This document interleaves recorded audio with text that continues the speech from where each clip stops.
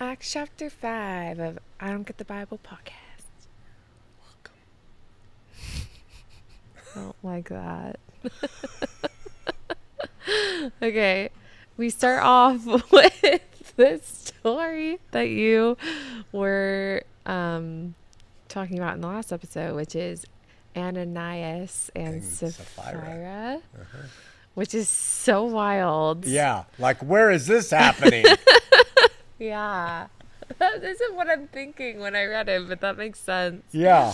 Ananias, long story short, Summarize it for us. Ananias and Sapphira are part of this commune and they sell a piece of property and they tell Peter, well, what is the order? They basically tell Peter, like, we're giving you all the money from that sale, but they don't. They pocket some. And Peter asks them directly, separately. Ananias comes to Peter. Peter asks him separately, did you give all the money? And he said, you're lying. And Ananias drops dead right there. Gave up the ghost right there. Dead for not giving what he said he would give. Drops dead. So then, knowing this, Sapphira comes back. And she's like, where's Ananias? And Peter's like, he says, tell me, is the price you and Ananias got for land? Tests her, she lies, and he's like, how could you conspire to test the Spirit of the Lord? And she drops dead too. Yeah, and then they take him right out and bury him. Oh, yeah. Yeah. Yes. So, I mean, doesn't logic, reason tell you that was for a specific time? That it's not happening now? That if you sell your house and you tell the pastor, I'm going to give you all the proceeds and you keep some back, that it's your right and you can do it? Not then. Yeah. And I'm glad you're reading it for yourself, because anybody with a brain can see we are not in that age. But I can guarantee if I sat here with Matt Slick and all these other guys who are all experts, they would all make up some kind of excuse. They don't have the right to make up the excuse they make. What are the excuses? Oh, well, that was because the apostles had special power for them. But, we still have that power by reading of the word. They'll say that maybe if we had more faith, we would be able to condemn people to death for lying to God, which is something we need to talk about too. And so, they'll say, it's happening in the world, but it's happening in North Korea in the secret covens of real worthy people. That's where it's happening. They have every reason under the sun except to say it's fulfilled. How do they not realize that they are the ones that are not, this is not happening to them? And they're saying we need more faith. And it's like, don't you have enough faith to And they make probably that humbly go, happen to I you? don't. But the Lord expects us to. Shut up. Yeah. Yeah. Dumb. Yeah. And what does Peter say for the reason that they die? Yeah, this is my question. Is he's saying you're lying to the Holy Spirit? But say God. what he specifically says, because your version might not have what most Christians show as the proof that the Holy Spirit is God, a God in the Trinity. Okay, well, I'll read what he says to Ananias. How is it that Satan has so filled your heart that you have lied to the Holy Spirit and have kept for yourself some of the money you received for the land? Did it belong to you before it was sold? After it was sold, wasn't the money at your disposal? What made you think of doing such a thing? You have not lied to just to human beings, but to God. So that he says you haven't just lied to humans, but you've lied to God. The fact that he mentions the Holy Spirit there, that is the premier support that the Holy Spirit is the third member of the Trinity, a person, a being, and is equal to the Father and the Son. Sorry to yawn. It's okay. Your face.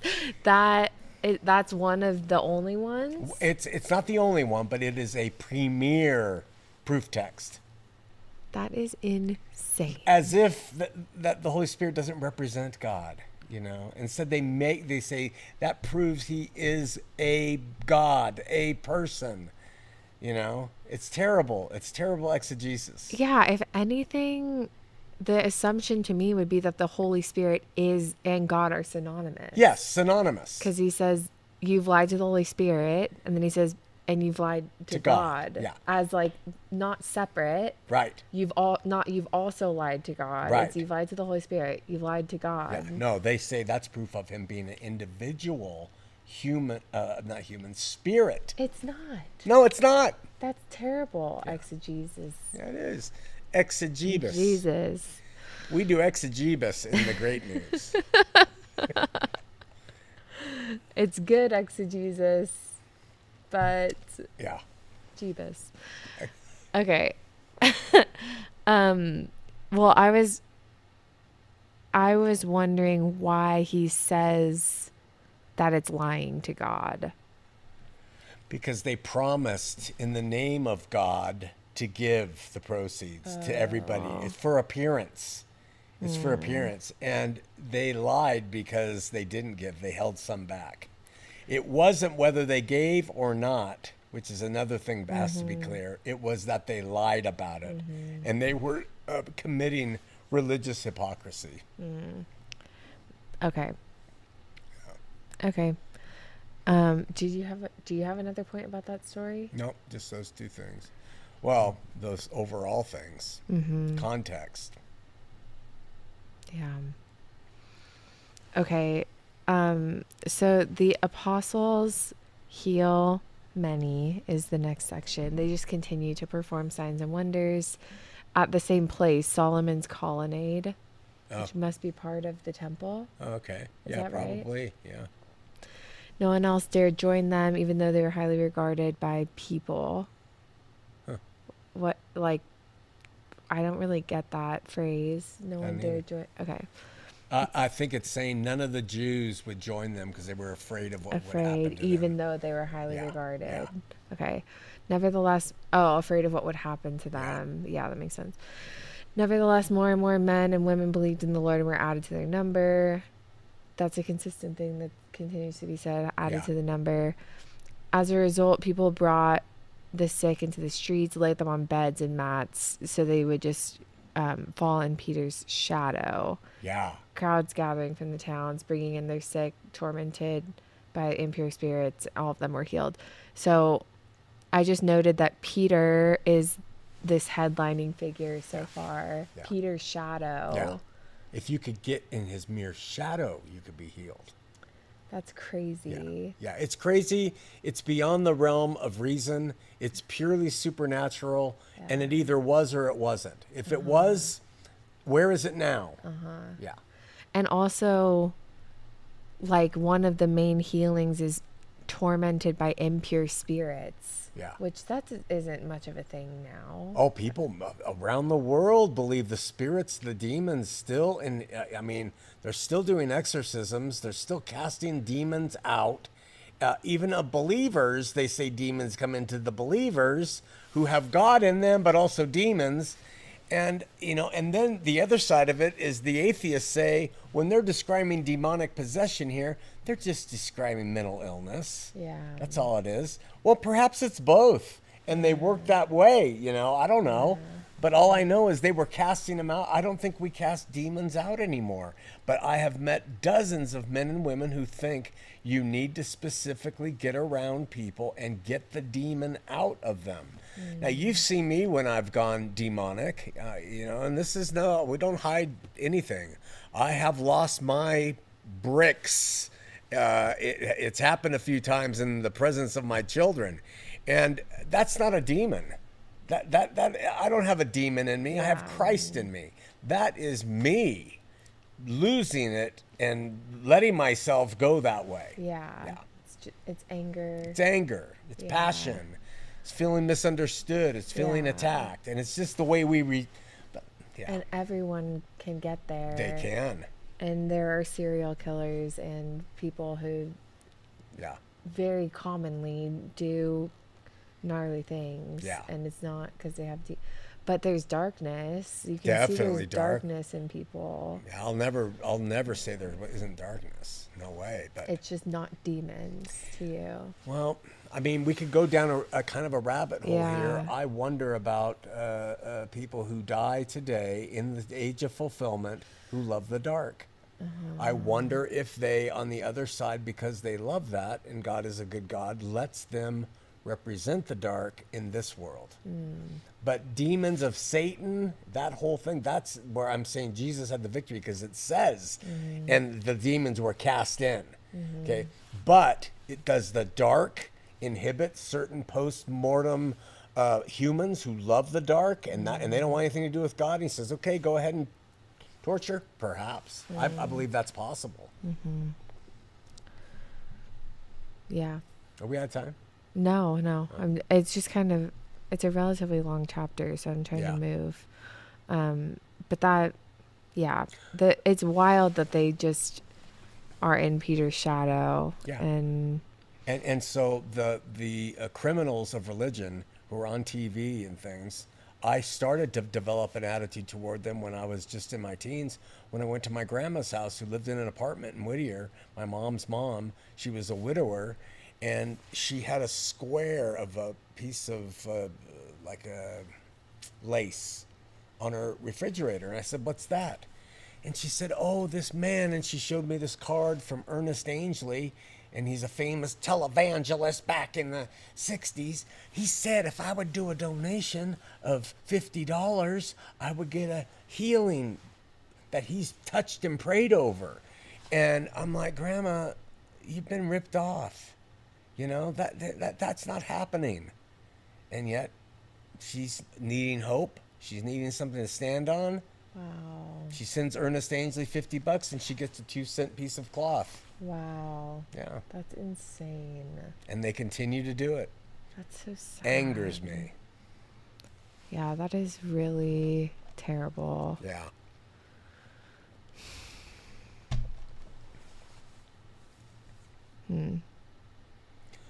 But I still think that the apostles had that power, and I believe that narrative, and I think that happened. And that's where our atheist friends say, that's where you're just crazy. No, they had that power. It's just, I'm really annoyed with those. Like, there are so many people saying things like they're on hallucinogenics. They're on, like, all of this comes from something that we're just learning about now. Oh, yeah. Has informed the Bible back then or whatever. Yeah. And it's just, Yeah. that doesn't seem correct. It could be that it was mental illness, but it was healed right there. So Yeah. whether it was a demon or mental illness. And it doesn't help, though, that we have Christians saying that we can heal schizophrenics just by praying for them. Yeah. I mean, come on. Well, let's use modern science. Yeah. That's a whole other subject. Schizophrenics would be healed if we could heal them. Yeah, if we had enough faith. Yeah. Yeah, and that's the deadly road that people go down when they start buying into taking that narrative and assigning it today. Yeah. And really one of the worst parts is that it's that person doesn't have enough faith, but Yeah. it's the inverse. Peter is the one that's healing these people Yeah. because of his Yeah.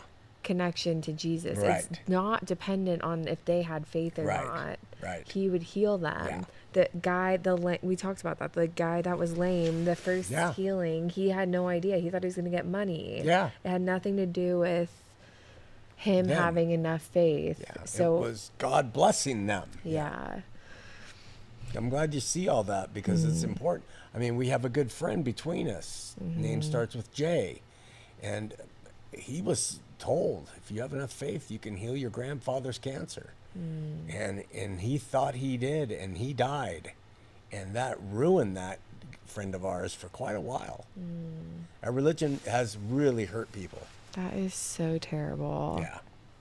I can't believe someone would say that. Yeah. Okay, so the high priest and his associates, who are members of the party of Sadducees, are filled with jealousy. They again arrest Peter and John. Okay. And in the night, the angel of the Lord came in and breaks them out. And he says, go stand in the temple courts and tell people about this new life. And new life, is there a meaning to new life other than just... I've never heard new life in scripture, so I don't know what version that is. NIV. That's the nearly inspired version.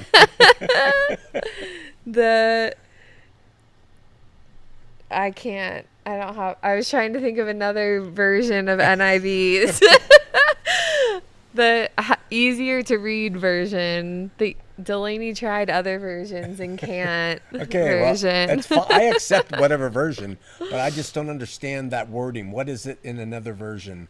The new life that's in you. Let's see. This This is got to be something like the fresh spirit or something.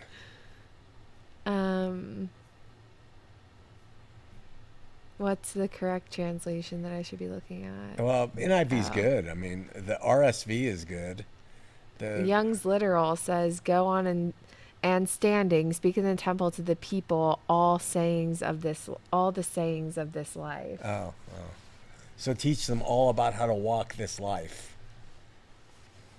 Guess I love Young's. What does King Jamie say? King says, "Go stand and speak in the temple to the people all the words of this life." I like that a little bit better. Tell us all the words of this life. What is this life? It's either Jesus or it's the life that they're living in Jesus. So I like it better than this new life is too obscure to me. Carry on. Okay, so then at daybreak they're teaching, and the guards come in to find them not in their cells, and they're like, "What the heck?" We found, and they come back before we found the jail securely locked.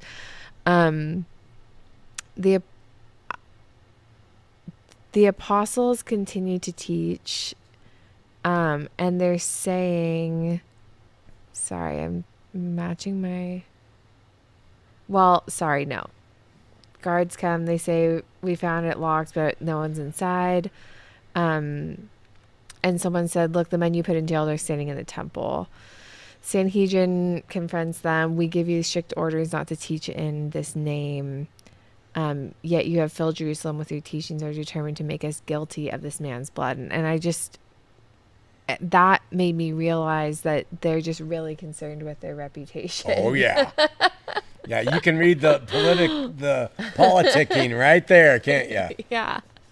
It's so funny. And the apostles again just say, "We're not listening to your authority. We're obeying God's authority. The God of our ancestors raised from the dead, whom you killed by hanging him on a cross." Like, what? Continue to repeat that. He doesn't back off. No. And it's Peter. Why Peter still? Because he was kind of the chief leading apostle. Remember, we talked about him being the oldest, the largest. Oh, yeah. And the most, what's the word that I am? Impetuous. Oh, right. Yeah, he's very impetuous. But he was also told to go and open up the doors to the gospel. So he's leading the way until Paul shows up. Okay, so he'll continue to lead the way till Paul shows He'll up. continue to lead the way, and then we lose track of what happens with him in Jerusalem because Paul becomes the central figure. All right. Yeah, it's always Peter and the apostles. Mm-hmm. Okay, God exalted him to his own right hand as Prince and Savior. That just interesting how he says that, though, huh? God exalted him to his own right hand. They in Acts, there's never a place where they mess with that. It's always God who does this with this man, constantly. It doesn't mean that God wasn't in Jesus. It just means Jesus had to go through these things as a man to become deified and to fulfill what he was internally through his flesh externally. And that's lost. It's through the Trinity, because everyone just thinks, no, he's God. God exalted him. Yeah. You killed him. The God of our ancestors raised Jesus from the dead and exalted him. Yeah. Yeah. I mean, it's clear. Every time they do it. The God of our ancestors raised Jesus. Yeah. Geez, if they take that Holy Spirit verse and read into that, this is far more clear. Yes. It's So I'm so glad to do this with you, because if you just read that, you don't get it. You have to be shown it and then to decide if you see it or not. Yeah. Okay, yeah, I'm starting to get confused again though, because Trinitarians defend the Trinity as, like in the previous verse that we just talked about, the Holy Spirit, they want to know as a separate entity than God. In that one, I would think they are synonymous. But here, there's one that says, "We are witnesses of these things, and so is the Holy Spirit, whom God has given to those who obey him." And Jesus is also separate. Yeah. So just clarify, because you want to, it, in the previous verse, the Trinitarians' argument was that they're distinct, Yeah. and we're saying they're the same. But here, you want to say Jesus is distinct from God. He isn't God. Only the flesh of him is distinct and not God. Okay. The man. And that's where we all get lost. Okay. It's just his flesh and the man who was born of a woman in Nazareth. That is not God. Okay. Yeah. So the argument that this verse is saying Jesus is distinct from God is just it's I'm just clarifying. That seems like it's the opposite of the argument we made earlier, that the Holy Spirit and God are synonymous. We're trying to say that all three are synonymous. They're all God. Yeah. And do But- you get what I'm trying to say? In one instance, we were saying they're separate, and one I do. And here's the why it's difficult. The Spirit, Holy Spirit, never became incarnate. It didn't become something else. So the argument of whether it's God or his Spirit or they're the same isn't hard to make. But when you have something become something else, then you have to decide, well, was that something else God? And the scripture doesn't support that human being God. It supports God becoming a human. And there's a difference between a human being God and God becoming a human. God being in that human. In that human. And that's the difference between what Trinitarians think. They think that they are all three separate, co-equal, co-eternal, coexisting gods. Well, that make up the one God. Okay. Yeah, but they are separate. Okay. And it gets so complex that it's hard. But you're asking the right questions because that's how you kind of figure it out.